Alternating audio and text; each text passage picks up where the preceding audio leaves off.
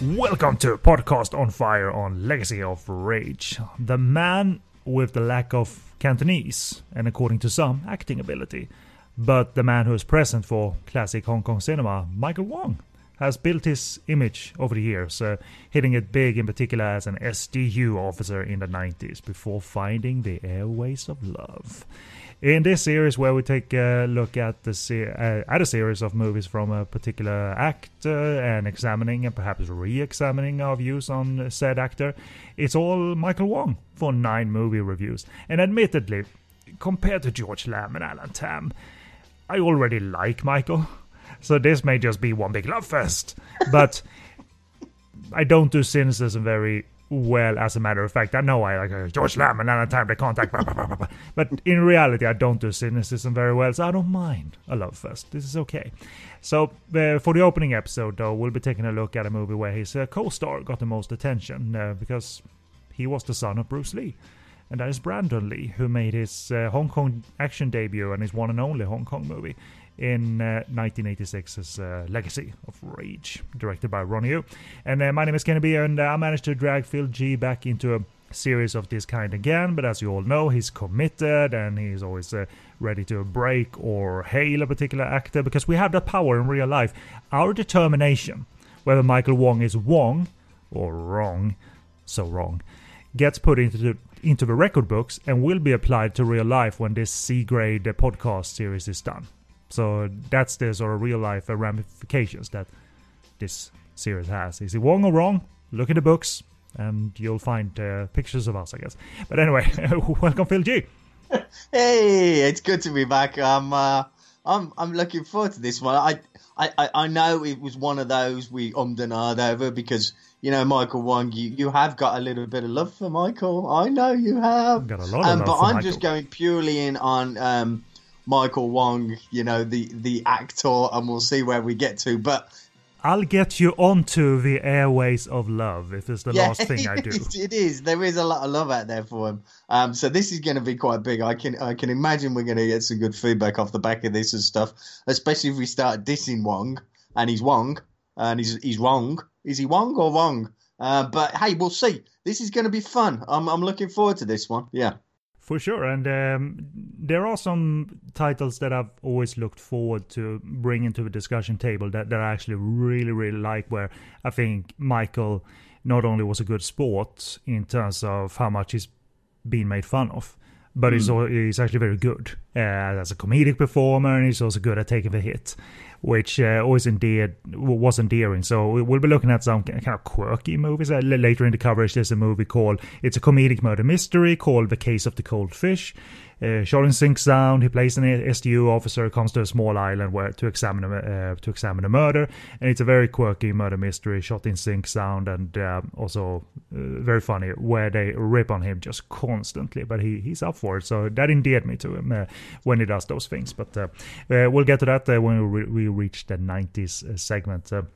And before we do a rundown of what's to come in this episode on Legacy of Rage, we'll do the contact information. And this is Podcast on Fire on the Podcast on Fire network. This is our little sub-series. I didn't reach out to Puff historian Jay Lee for a sort of what we're going to do this time. Is it Lamb or Lame? Or is it, what is it? I just went with my admittedly poor gut instinct, but I went with my gut instinct nonetheless, and I went with well, if he's great, he's Wong, and if he's bad, he's wrong. So, and maybe we'll do it in a growly fashion. Wrong. So wrong. Yeah, I like that. Yeah, we can do that. But we're sticking with that for the time being, and that will be sorted in its own category on our website, podcastonfire.com, where you'll find this show on Hong Kong cinema, new and old. But we also do shows on Japanese cinema, on Korean cinema, and the What's Korean Cinema show.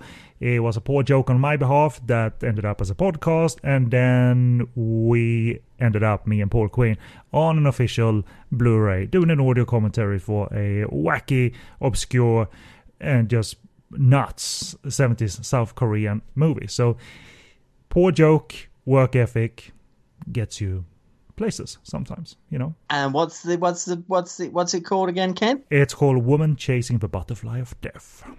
Yes. Which is a very giallo title, a very Italian giallo title. We thought it officially was more or less Killer Butterflies. On the commentary, we refer to it mainly as Killer Butterfly, but it has like 4 or 5 variations of its English title. And Mondo Macabro, who released the DVD with our commentary, they chose, and it's a snappy title, Woman Chasing the Butterfly of Death, and it makes sense. So it's not selling the movie unfairly or anything, but What's Korean Cinema, the podcast, is out there. Go get the Mondo Macabro Blu-ray of Woman Chasing the Butterfly of Death right now to hear our audio commentary, and there's a variety of video interviews with cast and crew that have worked with the director before. The director is Kim Ki-young, but also some of the cast and crew that worked on that kooky movie in particular. I always sell it as, like, do you want talking skeletons, philosophical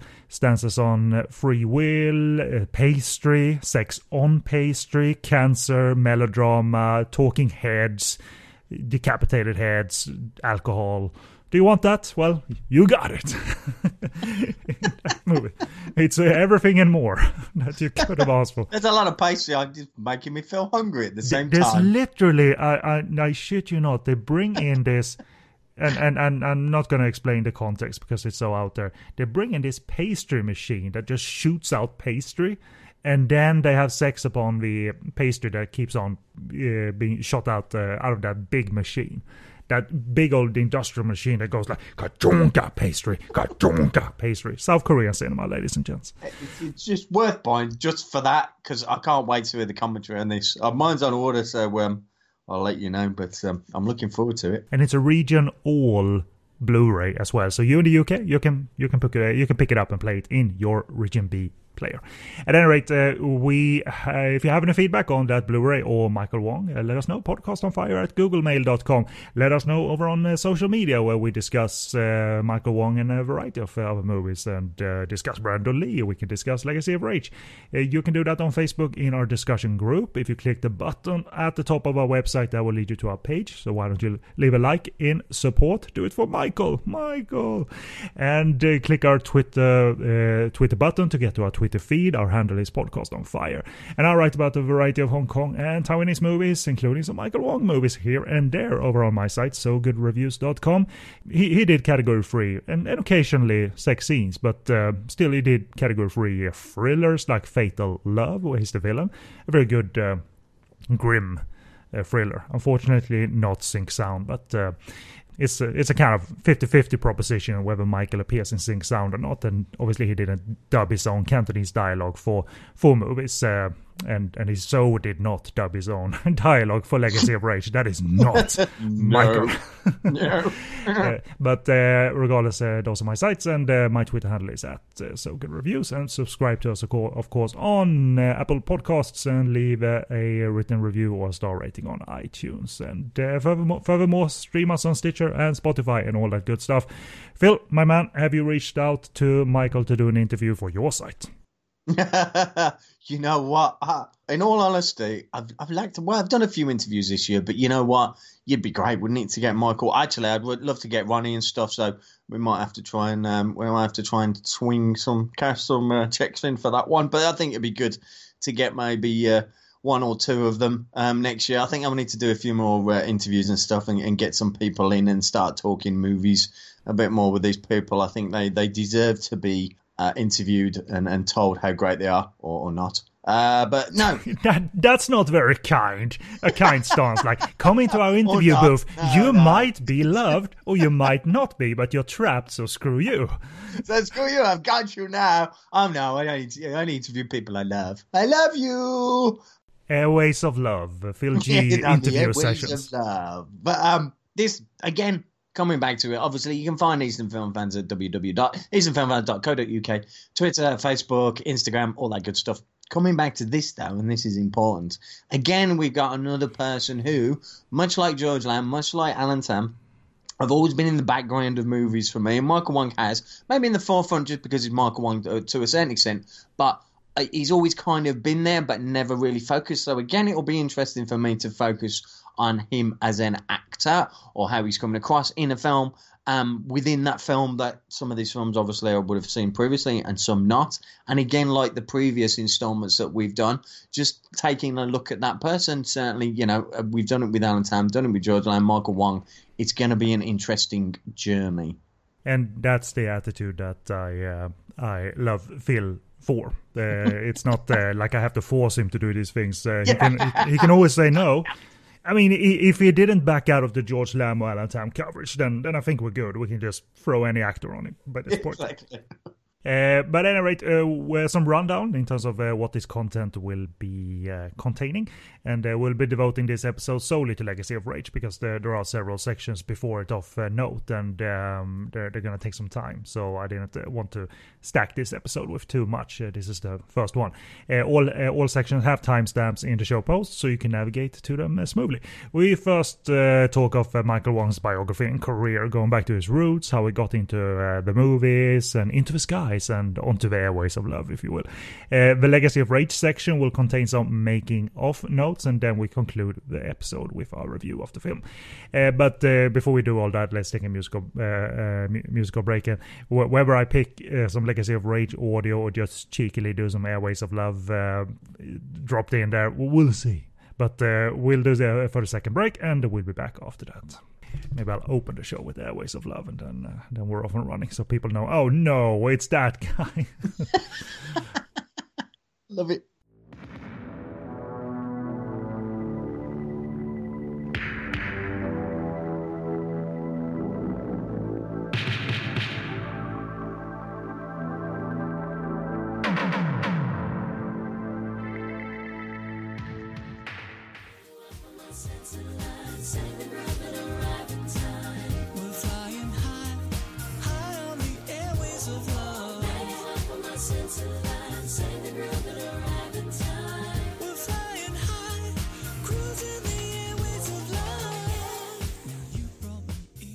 And welcome back, and let's start this one off then. You all may know of Michael Wong, whether you like him or not, but there is a history to all persons getting into the industry, and that's true for Michael as well. So let's do this, and by all means, Phil, you're going to get your section later, of course, but by all means, interject whatever you like as we go through this career, starting right now.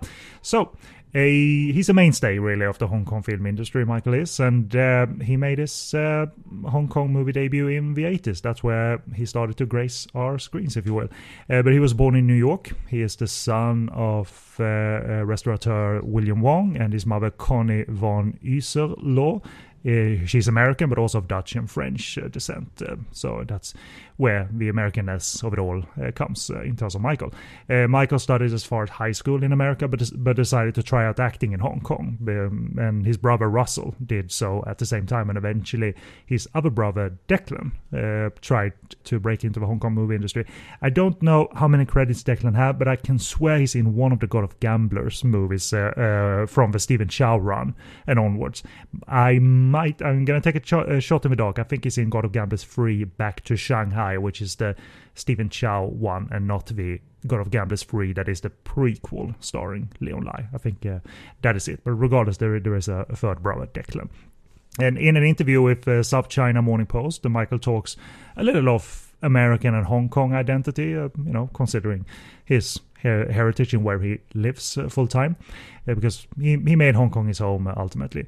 And from his perspective, he felt he was never really accepted as a Hong Konger, and not being strictly Hong Kong Chinese, that was the problem. But he always tried to not have people deny his identity and rise above that conflict, despite being mixed race. He says that growing up in America shaped him to a degree. It was the culture that was around him that shaped him for many years, for a critical stretch of his life. But ultimately, he's had several aspects of the world ingrained in him. And even though he doesn't go back to the US that often, it all stays with him, being American, born Chinese, or even Eurasian, if you want to define it like that. So he feels mixed and not just a Hong Konger after all these years. He came to Hong Kong in 1983 since Cinema City producer Nan Sun Shi, who eventually married Choi Hak, had found his brother Russell's photo with a Hollywood agency. And Russell was asked if he had any brothers, and he told her of his family. And Michael actually received an invite to Hong Kong as well, in some shape or form after these discussions. And he made his debut in 1985's City Hero. That's good, though, isn't it? I mean, I didn't even realise that was his debut, that City Hero. Obviously, I remember it way back when Small watching role. it. Yeah. But yeah, I didn't know. It's a movie where Dean Sheck is like a drill sergeant for a group of something that trains to be military or police. So that's your sell for you. Dean Sheck is essentially like Ollie Ermy out of Full Metal Jacket, only before Full Metal Jacket or something like that. So there it is. And if you go to the Wong Gif's Twitter account, the pinned tweet, which is the sort of introductory tweet to all the readers. That is a scene from City Hero, but subtitled to fit the Wong GIF Twitter needs, of course.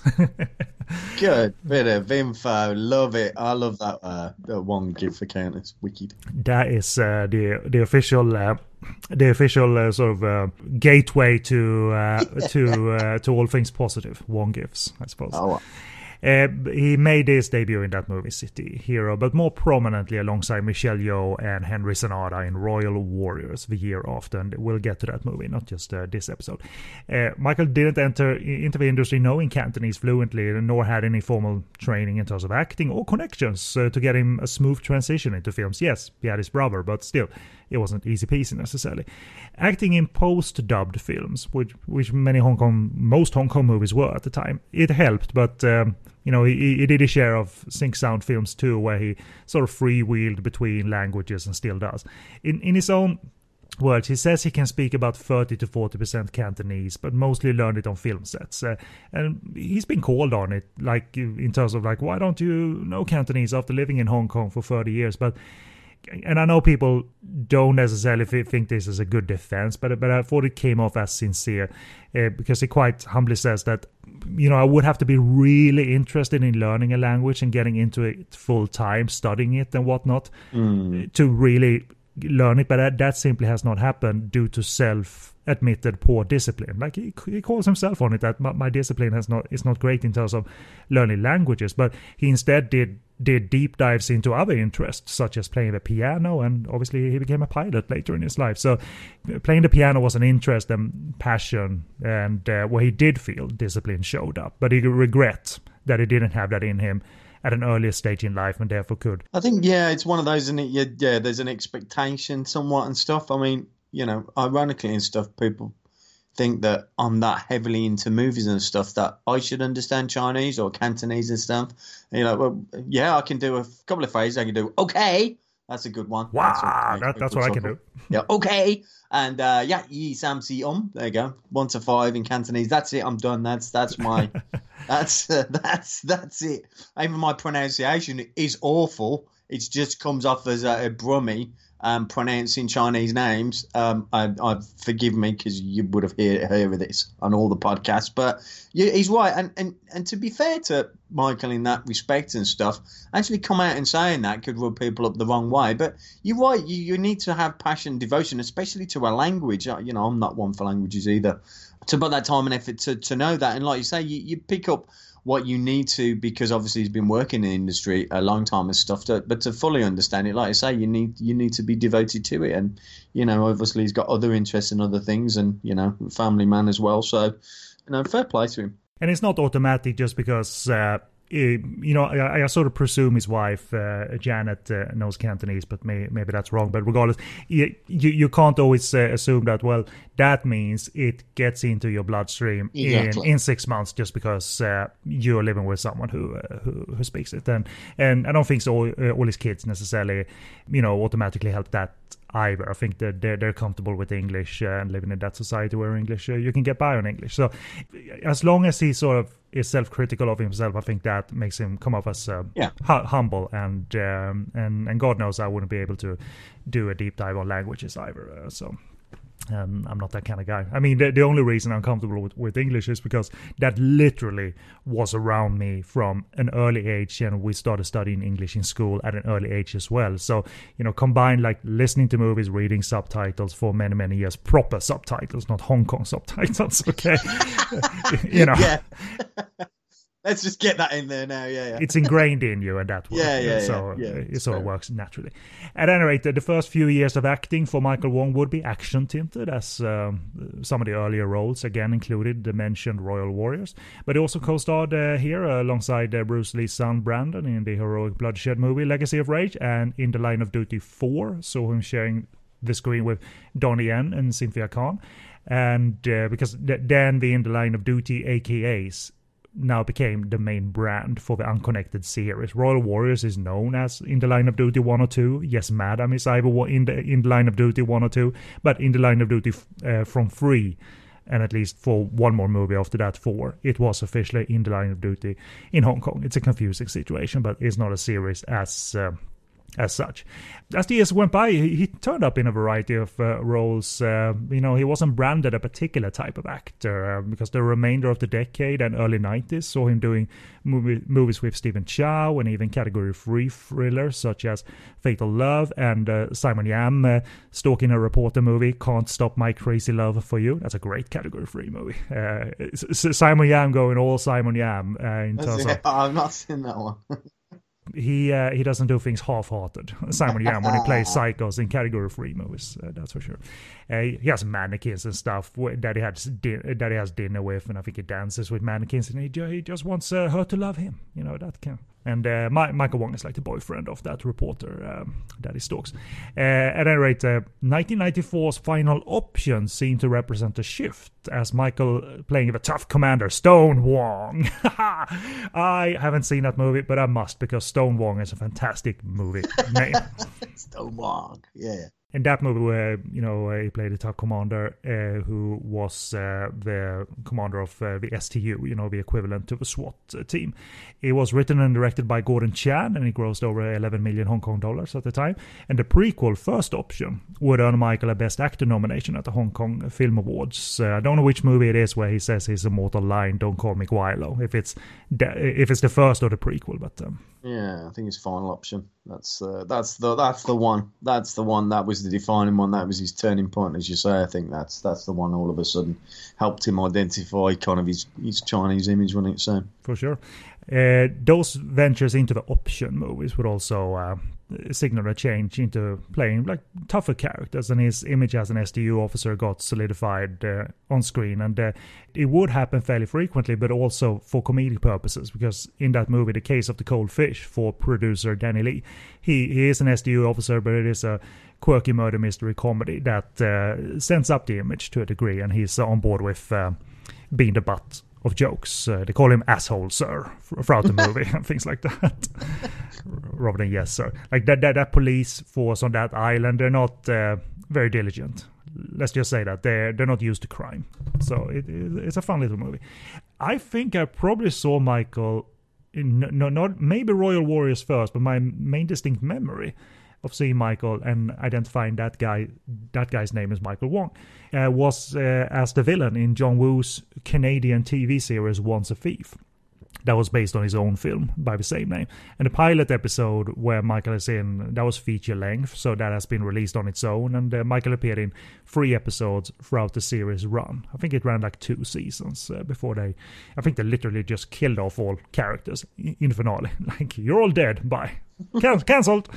90s TV for you. Further international exposure came in Choi Hak's 1998 Jean-Claude Van Damme movie Knockoff, but Beast Cops from 1998 also probably remains, it's an iconic cops and trial picture that dominated the Hong Kong Film Awards. Subsequently, it was Best Film. Anthony Wong was Best Actor, both in Hong Kong and Taiwan. And while Michael wasn't nominated, he's really part of that movie's impact. His contrast versus Anthony is memorable. And obviously UK audiences got to take in Beast Cops via Hong Kong Legends special edition back in the day. Really, Michael takes part in some of the more shocking scenes of violence in that movie. And Michael says that he takes pride in the film.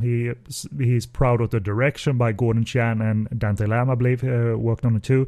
And Anthony's performance he loved, as well as the sort of cultural nuances of Hong Kong that were on display.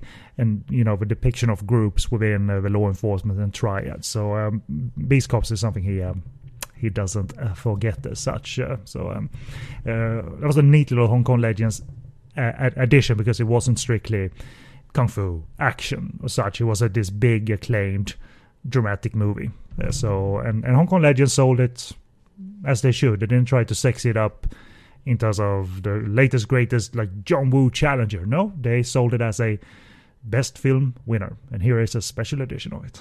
So really enjoyed it. Do you remember enjoying Beast Cops if you have seen it? Yeah, it's on my collection. It's in my shelf of my on all my lovely Hong Kong Legends.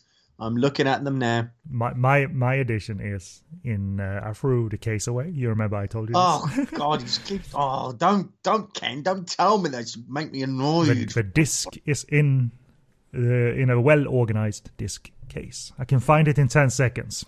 I can see. I can almost touch it from here. I can see it. Look, the lovely pictures on it. The lovely pictures, Ken. I'm after the content and not the trinkets. If they had shipped it with a little helicopter, I would have obviously kept it and like put it in a glass case or something. Yeah. In connection to a final option, and to some degree because of that line, Don't Call Me Guilo, Michael has discussed his personal dislike for being called a Guilo. You know, that's not necessarily an endearing term in Chinese. You know, I've heard it translated as white ghost, for instance, or pale ghost or whatever. So being known as that, he's not terribly comfortable with it. He feels there's a racial slant to it, and who would like to hear it all over again in your life? And he relates the story to the term being banned on TV in Hong Kong, but one of his famous lines in Final Option, Don't Call Me Guilo, that stuck. And as he said himself, quote, that's haunted me for the rest of my life because it's still one of the strongest characters I've played. I can't shake it, so maybe the Asian gods played a joke on me with that, you know. Has a sense of humor, I suppose. Yeah, absolutely. 2000 saw Michael so far one and only stint as director, making and starring in the movie Miles Apart alongside Cecilia Yip. Lovely Cecilia Yip. One of my favorite leading ladies in Hong Kong cinema. As many Hong Kong actors did, it almost felt like it was mandatory. He took a leap into music as well in 2006, but not necessarily cantopop. Michael performed more akin to big band type of music. He had a 10-piece band, and he released a cover album in 2007 called Cool Rhythm, where he gave us cover renditions of I've Got You Under My Skin, Imagine, John Lennon's Imagine, and all rearranged in that big band jazz swing style, which is a cool little angle to it all. And no one forced like this cantopop image onto him. It seems like this is what I like, and this is what we're going to pursue. And it wasn't actually an easy sell, because he talked about the creation of Cool Rhythm in a cantopop-dominated industry. To go big band, jazz, swing, wasn't necessarily equal to, you're going to outdo Andy Lau with that choice. Yeah. Like, nope. So for him to commercially find a place in the music industry wasn't easy. So he arranged his own distribution to the best of his abilities to get the album out there. So you know, going against the grain, being more unique perhaps for Hong Kong industry, and not going with the formula and flavor of the month. It wasn't easy, and it doesn't always get support. And I think that's true for global music industry as well. So that old school taste wasn't the flavor of the month. He even released an album in Thailand, which saw the man mixing English and Thai language in terms of the songs on the CD, despite not speaking the latter either. So as I wrote, no risk, no gain, huh? Like, I'll sing in Thai. Fuck it. If they don't like me, I can just get the helicopter out of there, I suppose. That's it, yeah. And then speaking of that, and really the more recent music industry, 2015 also saw the release of Airways of Love, and the more said about that, the better. Just look at it. Look at it, Phil.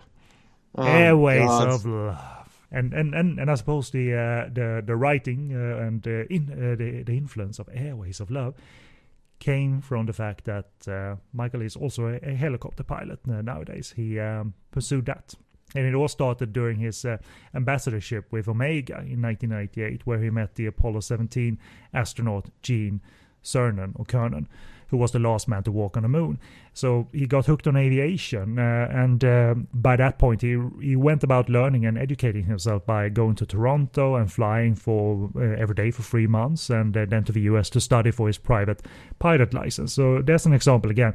He had difficulty in terms of getting into the language of it all, but this meant something. This was a drive, and he got it made, through this devotion. And I think that's admirable. You find something that you can absorb. Like for me, for instance, when I make my notes in terms for my archives in terms of classic movies and all of that, I look more for the making of substance, but the more philosophical substance, impact on society, and what it all means in terms of when a movie was released, if it was relevant politically. I can't absorb that stuff as easily, or really not at all. But the making of aspects of movies, that's my sort of that's my jam. So that's an example of Michael finding something that really clicked with him, I suppose.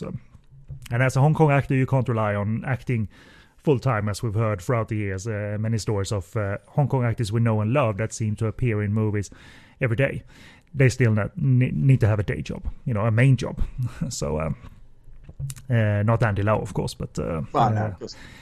Michael dreamt of working with or for Sir Michael Kadoorie. Sorry again, I'm mispronouncing that. But he had or has a company called Heli Services, who provide passenger charters, sightseeing services, but also lifting and construction work services, and work for Hong Kong power supply companies.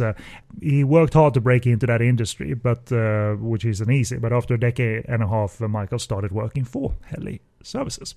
He's working steadily, judging by credits, often in roles of authority, and in some shape or form, like him or not, Michael works in high-profile productions as well, such as House of Fury, Overheard, Cold War, Nightfall, Firestorm with Andy Lau, SDU Sex Duties Unit, which was a comedy Edmund Pang produced, I believe. It's not a cheap Category 3 movie as such. And he's even in the God of Gamblers revival of sorts, From Vegas to Macau. Even internationally, you can see him here and there still. He was in Rennie Harlin's Jackie Chan movie Skip Trace. He had a brief appearance in Transformers Age of Extinction. I think it's super brief, like a few seconds. Like, what is that? It's a robot. Get out! Run away! Because they shot like some stuff in Hong Kong, and that was kept. It's akin to sort of the cameo that Edison Chen did in The Dark Knight, where he opened the door for Morgan Freeman, and that was his few seconds there in Hong Kong. He's also in a Triple Threat, with that Twitter remarks and reviews have said the following about not enough Michael Wong. But I'm going to hand it over to Phil, because by now you've probably seen Triple Threat, which is this sort of all-star action fighting cast in one, international fighting cast in one. Scott is in it, Tony Jaa, and so forth. So have you seen Triple Threat? How was it? Was there enough Michael Wong? No, there wasn't enough Michael Wong, to be fair. It's a good point. Joking aside, there should have been more Michael Wong in it. There wasn't enough in there of him. It could have been really good for cropping up for a sequel kind of thing. And just to add promotional for my site and stuff, I did interview Tony Jaa on the back of that. Triple Threat. Thank you very much. Yeah. No, that you always have stories like, what? I interviewed him. So I'm like, I did. Actually, I did, yeah. And that was on the back of Triple Threat. But you're right, there's not enough Michael in that, and there needs to be, because, But in all honesty, because Michael isn't an all on-screen fighter, the focus must have been on the on-screen fighters for that one, and Michael is one of the actors. Yeah, absolutely. It was all about the fight scenes. It was all about Scott and Tony Jaa and Tiger Chen, and all about the fighting. So, but yeah, it was a good little film. It's not like this would be the only film of that kind ever. These guys can still appear in films together or separately, and so it's not like this needs to work, otherwise we're screwed. So I've heard good things about it in terms of that, and maybe it's not the best of films, but it delivers in the key aspects focused on. In terms of Michael's focus, he has launched a whiskey collection as well, and he collaborates with fashion brands. He tries also to enhance his own brand name of MW, and he says that he figures he's been a spokesperson for so many in the past, so this is a logical step of trying to create your own brand as well, having learned about the business for a little while throughout the years. Michael has been married to supermodel Janet Ma for over 25 years. Go Michael! And he has 2 daughters, Kayla and Raisa Shannon, and 1 son, Kadin Miles Wong. The family is in the public eye, looking at Michael and Janet alone, but especially Michael and Kayla by this point. She studied fashion in Los Angeles and has launched her clothing label, her own clothing label called Basics for Basics. And with that issue of being in the public eye, Michael and his wife Janet try to prepare their children sort of emotionally for the onslaught that being a public person can feel like, how you deal with promoting, media exposure, and relating their own experiences, good and bad. And perhaps focus got predictably even greater on the family when his daughter Kayla came out as gay. And Michael talked about this in interviews because he says that there's no discrimination laws in Hong Kong, or at least there wasn't such laws in that interview a few years ago. So she would legally not be protected by that. But Michael is supportive, he's rational, and he is realistic as he talks of his daughter and all of this. Because he says that, as a father, he's there to protect his daughter. But the situation in Hong Kong in terms of this discrimination, it's light compared to other countries where being gay would mean inflicted violence, and Hong Kong doesn't have that kind of violence as such. So, but in general, it's a non-thing for him because someone coming out, someone he loves, and your particular sexuality, it isn't a thing. She's his daughter, and love is endless, and situation and responsibilities as a parent doesn't change. So obviously that's the perfect sort of perspective to have on all of these things. And they seem to do a lot together. They're a team in the public eye as well, so they're very comfortable together. They're not on their little own islands in terms of brands and all of that. So that's nice to see. Nice to see a family affair. And finally, switching back a little to movies and how Michael navigates the market now that it's mainland Chinese, a mainland Chinese market to an extent to take into consideration is there isn't a Hong Kong movie, a widely spread Hong Kong movie anymore. And he feels Hong Kong, at the best of its abilities, needs to promote the city and its industry and make it a unique angle. But he understands mainland releases sort of wipes out local releases. And mainland China is getting bigger, their cinema is getting bigger, and they're adopting Hollywood ways. And there's a formula, there's job opportunities, and this has meant that Hong Kong cinema has been reduced and filmmakers have gone with the market style and that demand, and that's not necessarily the greatest step for cinema longevity. His quote: "Nowadays, it's a battle of the business. It's less about Hong Kong continuing to develop its own cinema, and even when he goes out for roles, demand is often for a mainland Chinese actor, and that could happen to a Hong Kong actor fluent in Cantonese as well." Because Michael has said that it's not always you're considered for roles in the long run because of the language aspect. Sometimes mainland Chinese movies are dubbed, so obviously even if Andy Lau appears in a movie, that could be fully Mandarin dubbed, even if Andy Lau is comfortable in Mandarin. So there's a chance for Michael, but nevertheless he's busy.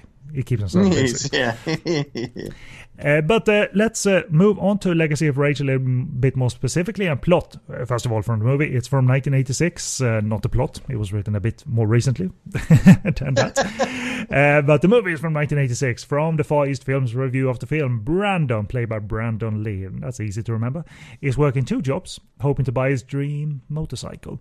But his dreams are soon shattered when his best friend Michael, played by Michael Wong, also easy to remember, when he uses Brandon as a fall guy when he has a greedy, corrupt cop killed. That cop is called Shocky Cow, played by Lam Chung. Brandon is subsequently tried and sentenced to 8 years in prison. Meanwhile, Brandon's fiancée May, played by Regina Kent, fights off an attempted rape by Bad Michael, who has had her on his mind since he first laid eyes on her. Scared and carrying Brandon's child, she eventually agrees to hide in Brazil with Mr. Wong, who treats her as a daughter. And after Brandon is finally released, May returns to greet him. However, unaware that she was pregnant when he was sentenced, he immediately assumes that the boy she has in tow belongs to Michael, and he walks away. May then has the misfortune to encounter Mike, who has since taken over the criminal business from Uncle Yi, played by Chan Wai-man. So they're not friends anymore, Phil. No, they're not, really. So before we get to the review, I'm going to hand it over to Phil, because there are some background notes on the making of Legacy of Rage thanks to a DVD extra that was produced a few years ago. So take it away, Phil. What do you want to say in terms of the making of notes connected to Legacy of Rage? Yeah, so obviously the Shout Factory DVD, Mike Leaders discussing and interviewing actually Ronnie Yu, and on the background, the director of the film. And so some of the notes are quite interesting. So just Ronnie Yu was obviously assigned the project at DMB together with partners, Clifton Cohen, Raymond Fong. The company had signed up Brandon, obviously needed a script and a movie by a set release date, as it always is with these things. And obviously, knowing you spoke English, the company figured that it would benefit the working relationship with obviously Brandon Lee, who did not speak Cantonese either. So it made perfect sense. And I suppose they were looking for a fast book, get a movie out quick. They got Brandon Lee, signed Ronnie Yu. So obviously the producers were also, after this having a more American feel as a movie, and I think you get that with the film.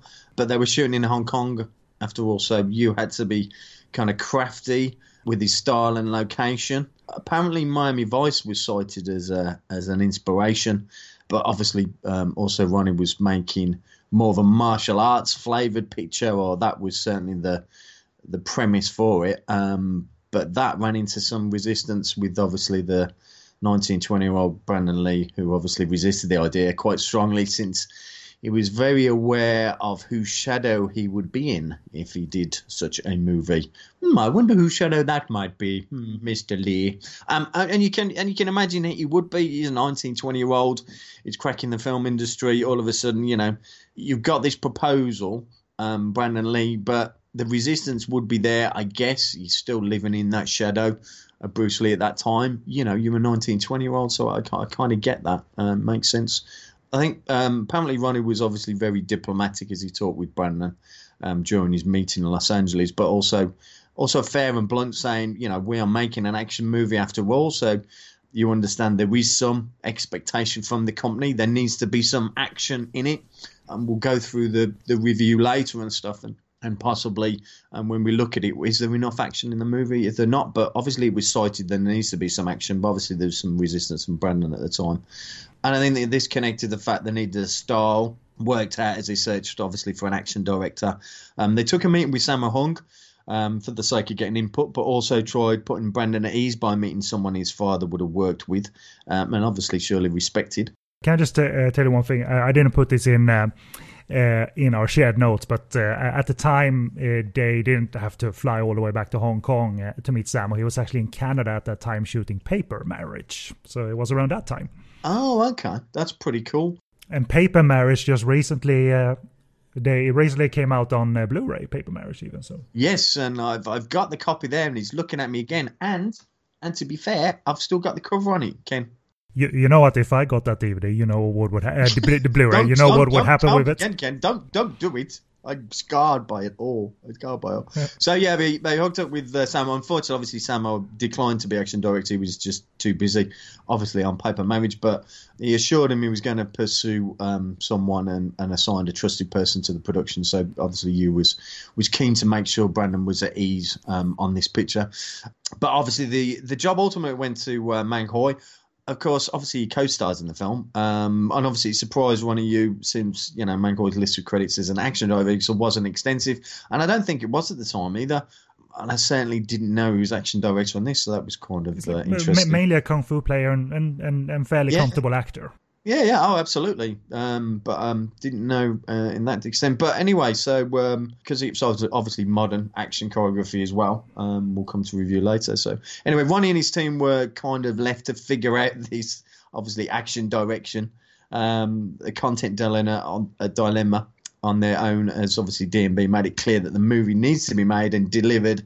And he has to work it out. So they again looked at Miami Vice in the terms of drug, plotting, the action, the character, the location, and ensured further comfort for Brandon by casting, obviously, Michael Wong and Regina King. Obviously, they both spoke English. So it was all about putting Brandon at ease. And I think he was the money draw for them, clearly. As Ronnie got close enough to Brandon to the extent where he understood he was a young, angry kid to a degree and was quite intensely focused on not being his father. And Brandon actually provided input for the English title of the film, as he and you presumably had personal discussions as the movie was being made. That is really, really interesting because obviously the title of the movie is Legacy of Rage. I'm angry. You're angry. Everybody's angry. There's a legacy here. Yeah. He's angry and full of rage at the legacy that he's been left with. You know, he's an angry kid and stuff. He's trying to come to terms with it all. I didn't know anything about that. I mean, it's quite I think that's a massive fact that he put the English title they came up with that together was just, fantastic. Yeah, rather than like this generic title like Hard Tiger. Oh, yeah, exactly, yeah. Revenge, or just Revenge, Legacy of Rage. I mean, it's a cracking title. Or anything with dragon in it that would just connect to Bruce Lee as well. Oh, God, yeah, can you imagine? You imagine? But yeah, I absolutely left up to the company. I'm sure it would have been Legacy of the Dragon. Game of Death 4. Legacy of Rage is just a so great title. You said obviously Brandon later came to terms with his father and his father's image, and ultimately was beneficial for his own career path. So, obviously it would be. And that happens with age and experience, of course where you appreciate where people are coming from. Yeah. That people are not out to sort of poke you and get you. I don't think 9 times out of 10, most people that have probably been in the industry and they're probably, literally in the industry, we're talking about it and stuff, but I've been fortunate to interview a lot of people and stuff, and a lot of people have been quite open and honest, or when I've spoken to them and had conversations with them to say, actually, a few years previously, they probably wouldn't have been that, and they have been this kind of person, but obviously you mature, you age, you grow up, it's part and parcel, you take all this and you become, and hopefully better people as you go forward. So, you get an understanding. I think obviously for his age, Brandon probably grew up quicker than most, went through a lot more than most because of who he was anyway. But it was good that he came to terms, obviously, prior to obviously his untimely death, and came to terms with that, which was great. But yeah. That's a whole different conversation. But yeah, so on set, there was always obviously a smooth dynamic between Brandon and his crew. Wasn't always a smooth dynamic because obviously the stunt people wouldn't kind of speak to him, and he looked like this kind of arrogant kid and angry kid, I guess. They were hesitant to obviously strike up a rapport for fear of being looked at of kidding up to the son of a legend. So you can imagine, it's Brandon Lee. Oh, you're going to talk to Brandon and Bruce Lee's son, and blah. So it's a really weird, fragile dynamic. If I talk to him, I'm friendly. If I talk to him ever so slightly more, I'm a kiss ass. Yeah, exactly. So you can imagine back then. So it's a tough one. So I can understand why, Ronnie from that extent wanted to put those people around, Michael Wong, Regina, that speak English and stuff, and kind of, try and keep him comfortable as he could do. But going back to obviously the chosen direction of the film, the production consciously stayed away from John Woo's ballistic kind of action, doves flying and slow-mo. They also got cooperation from the Royal Hong Kong Police and the British Army, who lent the production storage facilities that became the prison set for the film. Those storage facilities also contained TNT that was used for the impressive on-screen explosions for the latter stages in the film, which is quite cool. The only other final note, which is brilliant, and I love this as well as stuff, is working with Blackie Ko for the car stunts. You says he was crazy, and Ronnie loved that. Any idea would be considered. Let's have real people in the vicinity of cars and explosions and not dummies. Sure. he was a daredevil, Blackie Ko. He was they always refer to him as the Asian Evil Knievel. Yes, Yeah, he did that stuff, and exactly. The real people. Let's just put real people there. Forget about the dummies. Let's just explode next to him and stuff. I mean, you couldn't get away with it now and stuff, but you know, way back then and stuff. I mean, that was just part and parcel of Blackie Cobra. A brilliant 1986. Yeah, let's just blow some stuff up behind people. They'll be fine. So that's some of the background notes, and that's on the Shout Factory DVD, and it's well worth getting just for that commentary. It is indeed. So thank you, Phil. And as for the review section, we're arrived at it. And as for my short opinion, I've seen this once before, so this was a rewatch. It's been a few years, though. I think it's competent and it's basic, as staged by Ronnie Yu. And the fact that Legacy of Rage is short also gives off the vibe that everybody involved were sort of aiming for easy, digestible action entertainment, and that is what's delivered. It's headed by a comfortable Brandon Lee, who's on the project for gunplay rather than full-on martial arts, as Phil said, which is a curious thing, because Brandon then went on to his filmography before The Crow. They were martial arts movies, more and more. So he got comfortable doing that. But it's cool that his Hong Kong movie is essentially heroic bloodshed, and that is really cool. Ronnie takes us through the dramatic beats, very quick and efficient. Action is a bit sporadic, but the gunplay in quantity is saved for a primal, loud, and very good ending. It's a movie that's not afraid to be lean or dark, but it doesn't truly believe it's meaningful either. It knows what it's doing, and that's to be admired. So it's a very entertaining and easy movie, and also unique because you don't associate Hong Kong gunplay with Brandon Lee, knowing Brandon Lee, and so it's cool he got this early rather than doing martial arts, and now I can do what I like. Rather, he stood his ground, and he got to make a Brandon Lee movie rather than a Bruce Lee movie, I suppose. So that's my short opinion. Still like it. What do you think in short of Legacy of Rage? I still love it. It's been a while revisiting and stuff. There was trepidation, I think, on my part to a certain extent, because I loved it that much, and I hadn't revisited it for a while. So coming back to it, I still enjoyed it as much as I did before. Like I say, I think the runtime helps. You know, it's hour and 25-ish, hour and 20 minutes. That helps it, and it jogs along quite nicely. I love a revenge flick, so that's great. I love the fact that now I'll probably appreciate it even more, because although, yes, you probably want more action beats from a martial arts point of view that you don't get, you appreciating now, and having an understanding that actually he was hesitant to do that and he wanted to make his own movie. So actually he kind of owns this. So revisiting was a joy, to be honest. And I've got a lot of love for this movie. As we said, it really has two Americans in the lead, which is not that expected either out of a Hong Kong movie, but obviously we were living in, and they were living in an era with Hong Kong movies being dubbed afterwards, so that wasn't a problem.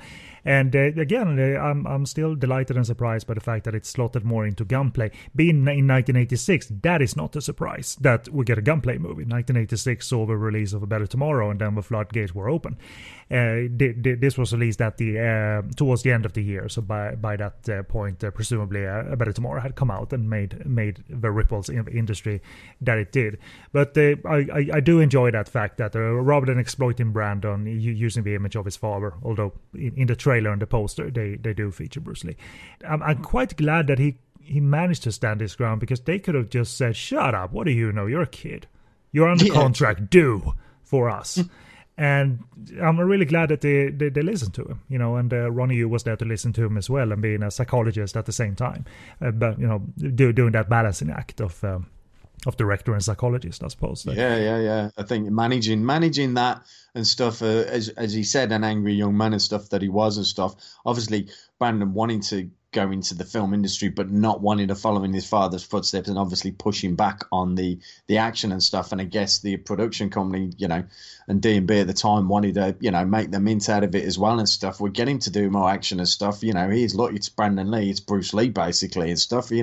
And Ronnie having to manage that and manage Brandon and the company back and forth, and put the film together and stuff.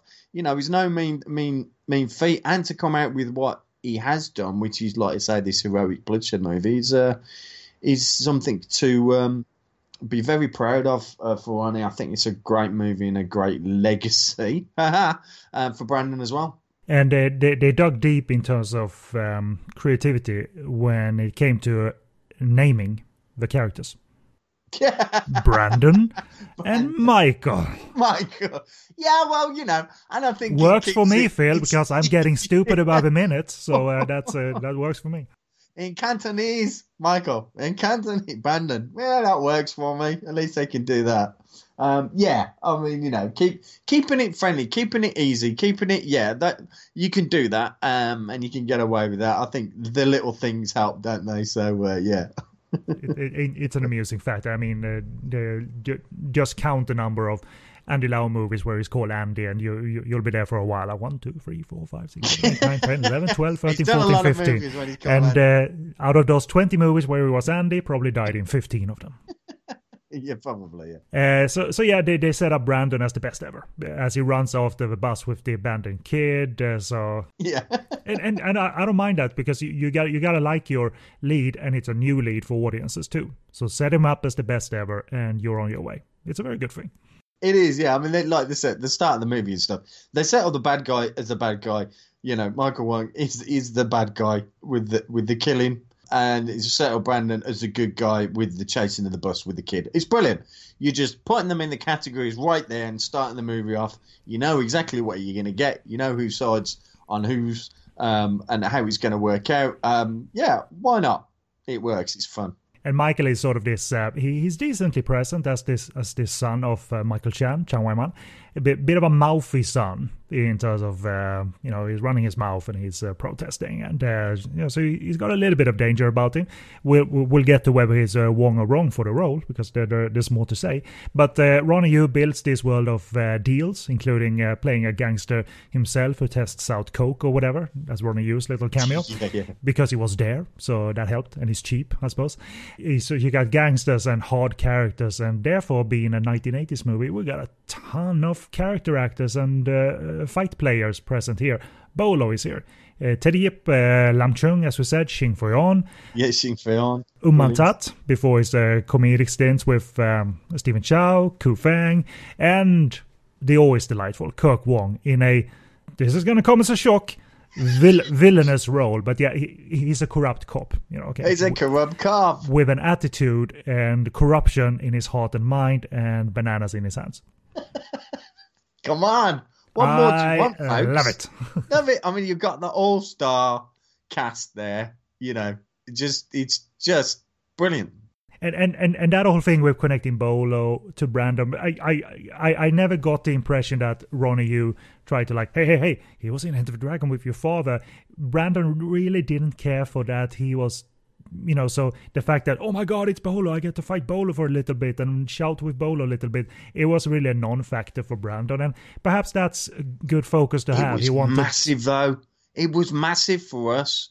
As a Bruce Lee fan, as a Brandon Lee fan at the time, when I heard about it and stuff, before we'd seen it, Brandon Lee's going to fight Bolo Young. I'm telling you, the buzz was massive. Well, the buzz was the internet around then? I don't know, but there was definitely a buzz around me and my mates that we were chatting about it.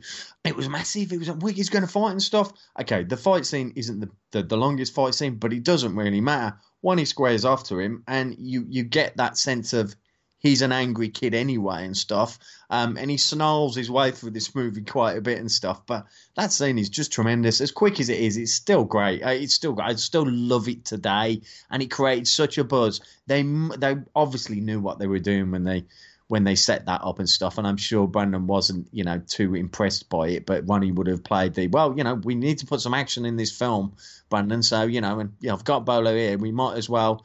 It's brilliant. That buzz, it's like, today's age, you put Tony Jaa against, Scott Adkins, and everybody's, oh, God, wow, can't wait and stuff. It was the same kind of buzz for this movie. I also remember Bolo's name in Enter the Dragon. He was called Bolo. Yeah. It makes it easy for everybody to remember. Exactly. Bruce was mostly referred to as Lee, I believe. Lee, but still, it works. One other thing that is good about this is that even though it has gunplay and some martial arts, it's a movie that still stays away from the schizophrenic nature of what the Hong Kong movie can be. Because this is not a goofy movie. This that doesn't stray into comedy as such. It keeps its focus on this story of friends and betrayal and the violence that ensues, which is again, it's not the greatest story ever told, but I think this really stood out for me, that it does things in a straight manner, going on a straight line, even though it has martial arts too, and I appreciate that a lot, actually. And I also like that we get where we get the building blocks to Michael's character, that he's gonna be the bad one because he's smarmy and sleazy, and he's not subtle as he eyes Regina. He openly says to Brandon, essentially, like, I'll take used goods, essentially. If you don't want her, I'll take her. Hand her over to me. And I think that's whoa. If you're gonna hate someone, then with his slicked back hair, and he's super young, Michael, but still you grow to hate him. Being that open with, like, I don't mind if you had her, I'll have her too. Exactly, yeah. It's a good little scene, especially on the boat and stuff, and they're chatting away and stuff. And bearing in mind, this is one of Michael Wong's earliest films as well. And actually, so I'm going to come straight out and say, he does a really fabulous job, I think, and he sets it up quite nicely, and he snarls where he needs to snarl. And he portrays this rich drug lord's kid and stuff that wants to take over the world, and he evolves as a character as well and stuff. But he plays it really well. It works really well for him, and that's what helps Brandon in the film, so to speak, as well, because it's Brandon's first debut. For me, Michael is it comes and goes. It's a little bit of a forced act. Sometimes it's effective for the basic framework that it is, and sometimes it's a little bit of a forced act. I think I wanted more heinousness. I mean, granted, he tries to rape her or even rapes her. I don't remember now. Yeah, exactly. I mean, you can't get more heinous than what he is at the end of it. So he does become that. I know what you mean and stuff, but I wanted like an Alex Mann style snarl to him, even though no one does that like Alex Mann does. But still, I enjoyed his performance. Obviously, the young buck, he's got his eyes on Brandon's Regina. Yeah, I love that there's a later scene in the movie where I think either Brandon or Regina enters the room, and Michael is sitting there. He's got his slick back hair by this point, because I think he's ousted his father by this point, and he sits there and sort of smiles awkwardly, like, hello. And I was just waiting for someone to dub over that clip with hello, Clarice. Like, he looks so a little bit forced and goofy, but still an entertaining look in terms of like, hello, I'm here. I'm a super nice guy. This is also one of Ronnie's.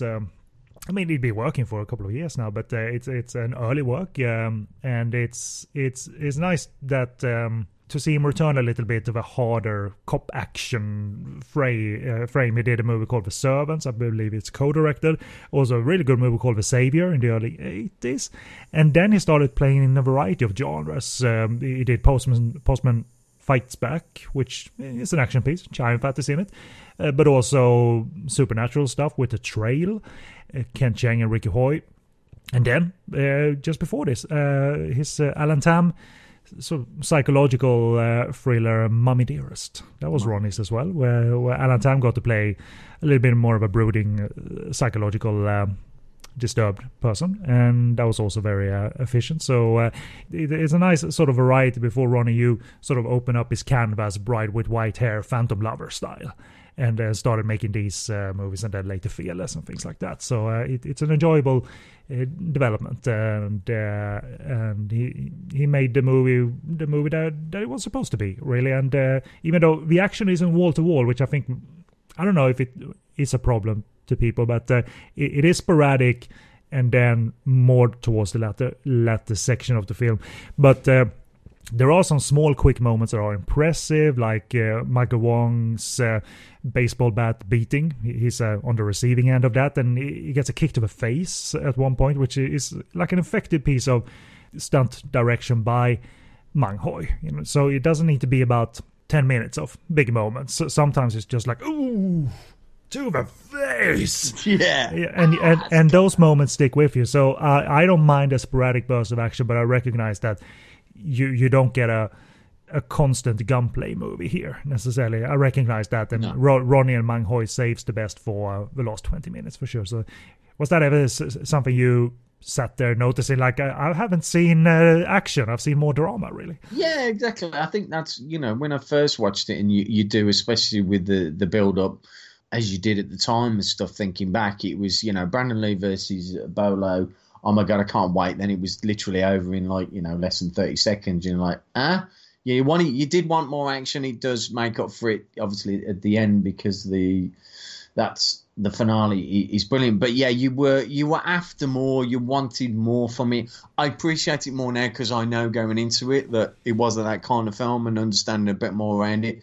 And it obviously is heroic bloodshed film rather than a martial arts film. I wonder how that would have been in this. It was 1986. Yeah. Were they aiming to make like a In the Line of Duty style martial arts movie? Obviously, they weren't making kung fu, but I always wondered that if it would have worked out if they had gone with the full-on. Yeah, kung if fu Brandon had balance. said no, let's go all out and stuff, I reckon we would have been a more of a Call of Duty kind of Line of Duty, that kind of film. That Because Donnie Yes Yen. Madam was out by this point, Yeah. and Yes Madam mixed elements well, I thought.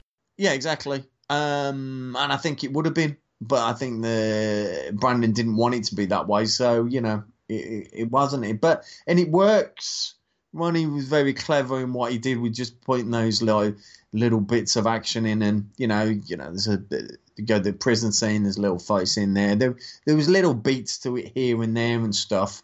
But kept it obviously fully in the heroic bloodshed kind of genre. So, and like I say, you appreciate that now. At the time, probably not. I was probably more disappointed way back then because you wanted it to be a full-on kind of fight fest, or a sort of maybe a police story kind of thing, or I don't know. But it created something that stood on its own 2 feet and stuff. And I've always loved the heroic bloodshed genre anyway now. So it kind of, I appreciate it for what it is rather than what it could have been, perhaps. I mean, the rage in question dramatically. I think it looks good on Brandon as he goes into the prison, changes his look to a degree. I really like the look they give him, and that he,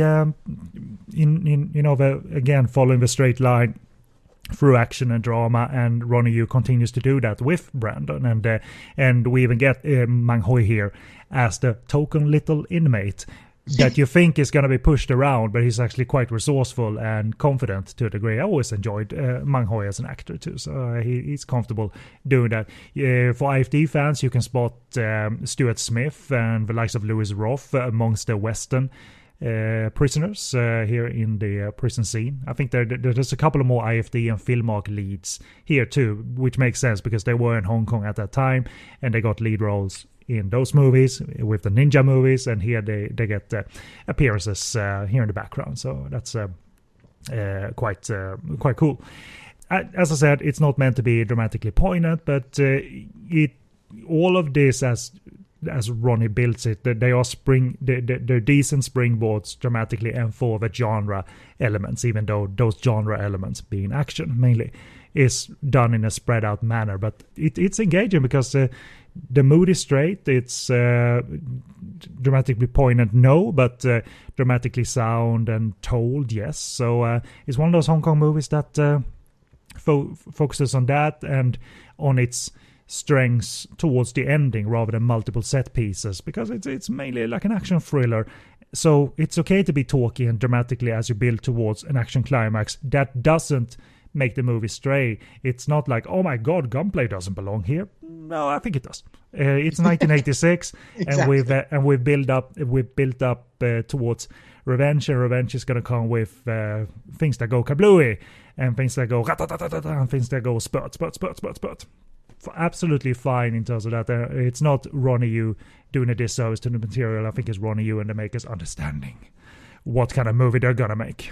At the end of the day, you're making a film there's a building towards a dramatic climax, which is going to be a shootout, and to do that, you have to have all the beats in the film to get there, and you've got all those. You've got the revenge, you've got the buddy hookup, You've got the journey that person needs to go on, and ultimately you've got even a bigger sucker punch to deal with. But all the beats are there to make it, to get to that point where you're rooting for that character to, just kill Michael Wong. Just kill him. Kill him. He's a bastard. Kill him. So it works. So if you believe that Michael Wong is the baddest of the bad and stuff, and you want him to be killed, and you want Brandon to do it, then they've done it right and stuff. I mean, there's before we even get there and stuff, there's a nice little exchange between them when Michael just apparently turns up at a petrol station and Brandon's just come out of prison and stuff, and he turns up unexpectedly and they have a little conversation, and he's like, and you can see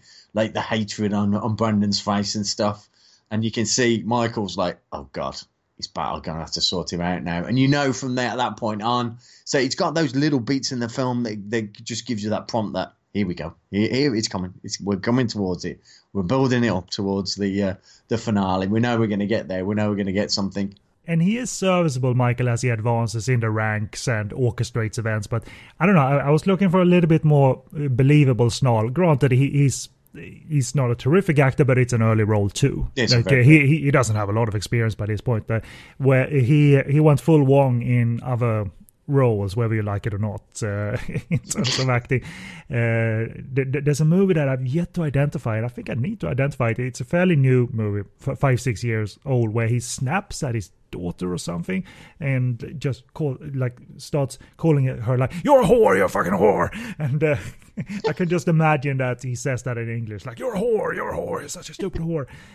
So that's full Wong, if you will. Here he looks a little bit too young for the role, I think, in a way, but and I wanted more. I think I desired a little bit more action participation from Michael too, but it's fairly effective as it's a fairly dark film, and the irrational ruthlessness that is in Michael, that's fairly effective. But I wanted a little bit more, so he's not on the side of Wong for this one, but nearly there, but not fully.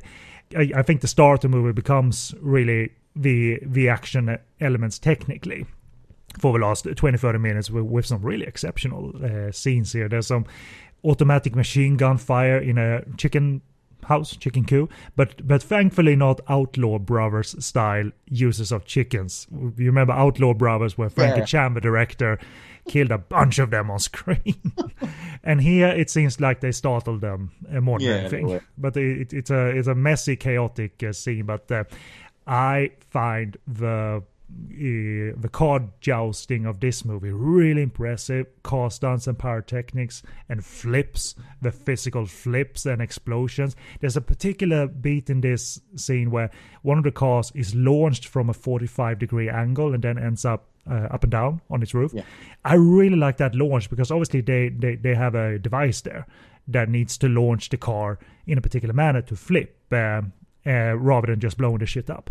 And Blackie Ko and his crew, they really do some exceptional work here in terms of this. And this isn't a finale. This is leading up to it. So here we got Brandon with a shotgun and a big box of shotgun shells, and this noise is really appealing and not terribly difficult to wait for. Especially if you know the movie, it's not difficult at all. But I don't think I ever felt antsy in terms of like, get me some action sometime soon, and finally it has arrived. Yeah, there was beats in there enough to quell your thirst, so to speak. I do believe in, and people probably still cite, actually, but there should have been more. There should have been more fight scenes. There should have been more, and less guns and stuff. But for the purpose of the film and the film that it became and stuff, I think it's spot on. And like I say, Blackie Ko is just excellent stunt work. I mean, the car chases are, excellent for the times of the flips. Did something more than just, a few cars, being bashed into and stuff. They thought about that, the build up to, actually getting to the mansion. So yeah, no, it was good work. And the pyrotechnics, they look big, and I don't know anything about these things, but if TNT is like irresponsible to use on film, but it looks big and it looks great. It's fucking big. If you look at the explosions, they are proper big explosions. Those are not like pyrotechnics. That's Stand like back. Use the TNT. They literally must have used the TNT. It's fucking brilliant. Courtesy of the British Army. Yeah, when he said that in the commentary, oh my God, I was like, yes, this is just proper Hong Kong filmmaking. I think he shocked Mike to a degree when he told that story. Like, really? Really? I bet, yeah. It was said that the British Army had like enough explosives in that storage to blow up Hong Kong like tenfold. Exactly. Oh, we got some spray. Can we use some of that to blow some stuff up? Yeah, there you go.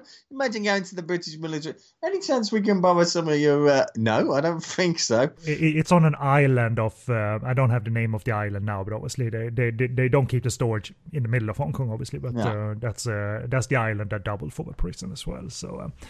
some fantastic brutality towards the end, not just the action that requires a lot of squibs, bloody squibs to be rigged up, but like some back of your head headbutts with bloody results. That's really, really cool. And yes, Michael is here and he's the heinous villain, but I wanted more. I wanted him to do a bit more. I wanted more snarl and hatred, and I didn't really get that. There was a few beats missing there. I wanted Alex Mann essentially, but you did, didn't you? You can't shake that, can you? You can't shake it. You can't shake it. I didn't. I enjoyed it, and I enjoyed the end of him. I'm not giving that away too much, but the final shot, I didn't mind. The villain that too much. dies. What a surprise! I love the build up to it. I love the fact that obviously they have this massive head that they're shooting through and stuff. I don't know how they were shooting them when they're behind that massive head, but still. They were shooting them, which was great and stuff. And obviously, Brandon walks away from that when he's used all his ammo up and stuff, and has a couple of fights here and there. One being, there's a dramatic piece of music that goes with it where he literally lifts a guy up on the end of his fist and stuff, which is such a great scene. I'm going to have to gif the hell out of it and stuff and put it online. It's brilliant, and there's a nice musical beat to emphasize that punch as well. And like I say, so there's a bit of that going on, which is great. And really, you know what you didn't see in this movie, and I guess that was a conscious result. You didn't see two gun action, but you saw two Uzi. Yes, action. Two Uzi action, which makes it stand out. They didn't use Uzis that much in Hong Kong movies, to be honest. Not in this sort of main way, front and center type of way. Shotguns, yeah, and stuff like that, but it's a little choice, I suppose, but still it makes it stand out, and there's no slow motion really in the film. It's just bunch of shooting and kneecaps shot out and stuff. Exactly, that's what makes it so unique as well, if you look at it from that perspective. When he made a film, that a heroic bloodshed film, without all the beats of a heroic bloodshed film as we might know it, or if you explain to someone that doesn't understand that terminology, what's heroic bloodshed, everybody will go, well, most people will go, two guns, possibly doves flying everywhere, and slow motion. And there's none of that in this movie. And let's take the doves out, but you know what I mean. You're right. It's two Uzis and stuff. It's but it's still a heroic bloodshed movie. He made his own and brilliantly done. And both Brandon, Michael, they take a lot of bullets as well. My God, I tell you what, the human body can take lots of bullets. It's brilliant, the finale. I just love that. It just goads him into shooting him as well. So, and by that point, it was entirely forgivable for me anyway. That the character relationships aren't as strong as the melodrama suggests. Characters die, but it isn't. They try to make it affecting, but I ultimately don't think they were trying to outdo John's sort of dramatic depth in his movies. Exactly. So it's more sort of token standard melodrama. It's fine, but it prevented you. I didn't shed a tear for the heroes in this one. Oh, Kenneth sheds no tears. But it just I love that the finale of the movie. There's it sticks with me, and it always has stuck with me as one of those and stuff. And it's still as good today to watch it, and that's testament to a film that's 30 years old. Jesus, is it that old? It stands up really well. So if people haven't seen it, they should do, for all the reasons. And for me, for this film, and we're talking Michael Wong, it's a Wong. It's his third or fourth film that he made and stuff. So for all the chatter about it, I think he did a really good job. I mean, he corresponds to to the demands of the role, but I was missing a little bit of intensity, a little bit of aggressiveness, and so I was on the fence. It was me on the fence. I was on the fence, but he leans more towards wrong, but he's not terrible by any stretch of the imagination, so not at all. There are movies where Michael isn't good, believe me, and the movie suffers for it. But maybe we'll get to that, because I haven't mapped out the entire series. So I don't know exactly what 9 movies to cover, but I want the series to have examples of what it brings and maybe what it doesn't bring. But here was a start, and I think you wisely suggested Legacy of Rage because of the context that it provides, being a Brandon's only Hong Kong movie, and a very unique, unique Hong Kong movie, considering what is expected out of Brandon Lee, the son of Bruce Lee, and this is what you get instead. And good on him for standing his ground and making the crew develop it into this. With that context from the commentary, it makes you appreciate Legacy of Rage a whole lot more. Yeah, even more, 100%. So, any other notes from you before we do the DVD availability? There is. I can't remember where it is now because I should have made some more notes. But the irony is that somewhere in there is a line that says, certainly from the subtitles, "No place for your kind here," which was directed. I think it was directed at Brandon as a little bit of a. Maybe it's a nod, a tongue-in-cheek for, the Chinese-American kind of thing, and maybe for Michael as well and stuff, and recognition of that and stuff. But I thought that was kind of a poignant line that was in there, and obviously done quite intentionally. So that was interesting. So as for availability then, it's a bit elusive currently, but the US Shout Factory DVD is worth getting. Maybe you can get it. You can get it on eBay for you're gonna pay a little bit extra, but not the inflated prices. It's worth getting because it has an exclusive audio commentary with director Ronnie Yu and Mike Leader, as Phil mentioned. It's quite a good mixture of screen specific and Mike asking relevant questions about the conception and the making of and the cast and crew. So the two interact well, and they did a really good job painting a picture of the making of Legacy of Rage. So it's worth getting that. If you're on the UK side though, and want to go on Amazon and get something tomorrow, I suppose, you can get a UK Blu-ray from Medium Rare. It's available and affordable. It doesn't look like it has any extras, however, and I don't know the quality of the transfer or audio on that one, but there is a Blu-ray available, and Shout Factory has that commentary exclusively, and perhaps they're not keen on licensing stuff necessarily. Certainly didn't do to Medium Rare, or Medium Rare possibly was released before. Don't know by this point, but you can get both if you do a little shopping on Amazon and have a little peek on eBay, and you'll find a copy that's worth it because the value of the commentary is actually quite hefty for this release, and it's the Fortune Star remastered DVD print, and it looks absolutely fine. There's Cantonese mono. I don't remember if the English dub was mono 5.1 or if you had both on the Shout Factory DVD, but the English is on there regardless if you want to see the movie that way. So that's us for this episode. Only one, because we had a lot of info to deliver, but next time we'll pair up Royal Warriors with something. The plan was to have Royal Warriors with this episode too, but I thought it was gonna run a bit long, and I wanted I don't know, it to be digestible, because we had the background that you delivered and the biography and then the full discussion of the movie. So one movie for this episode, but we're going to get to 9 eventually and deliver a wrong or wong. And God help me if I end up on the wrong side. I got it's the wrong. What if one of us is wrong and one of us is wrong? But you want to be wrong. I might be wrong. God damn it, I want to be. I want to be on the airways. You'll of be love. wrong. I'll tell you what, I'll just be confused by it all and stuff. I mean, even in hindsight with George Lamb, like when one of us was and one of us wasn't, I don't harbor any hatred for my for him or my decision, but it's just like, well, ultimately in the record books, you're lame, but yeah. I love you anyway. I love you. I love you. I love your wife more, but I love you still, George. Wow, yes.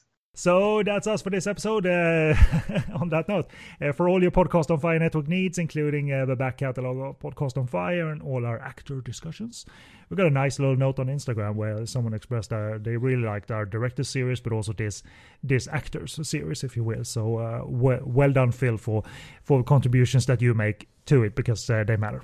Well, I'd also like to thank you, Ken, as well, for turning up. It's been quite useful in this production.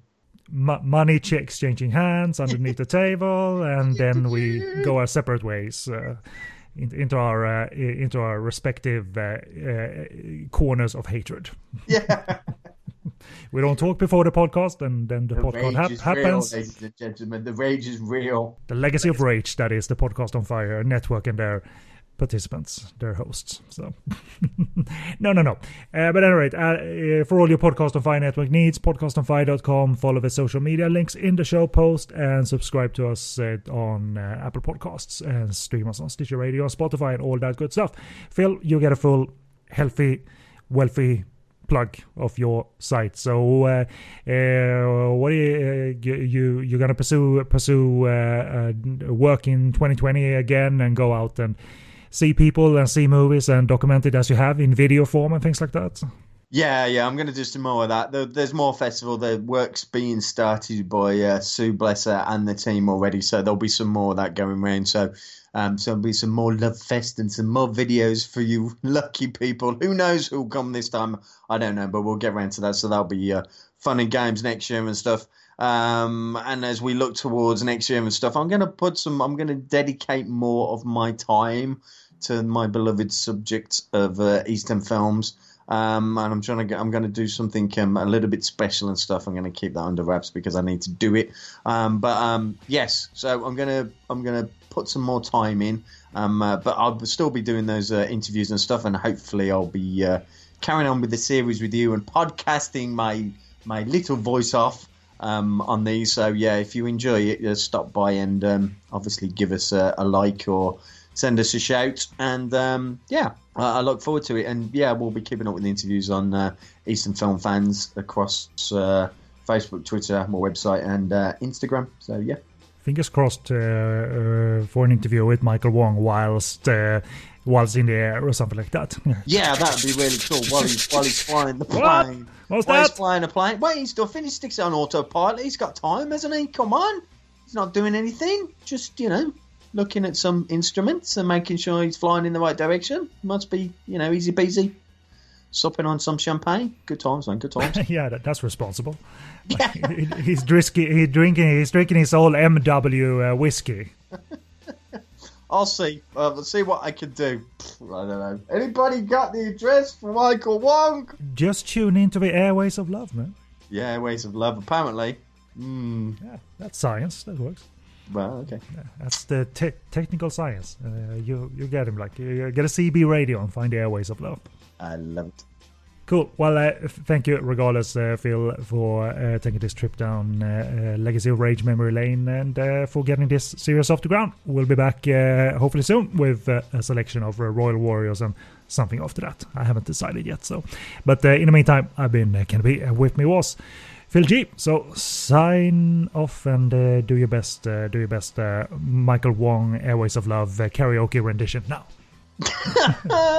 I'd love to. I've never listened to it. I don't want to. I'm not going to. I refuse to. I know. I didn't want to. I thought I'd leave that to the end of the conversation because I didn't want to ruin it for you. But I'm trying to stay away from it. Yeah, damn right. We're gonna karaoke it together.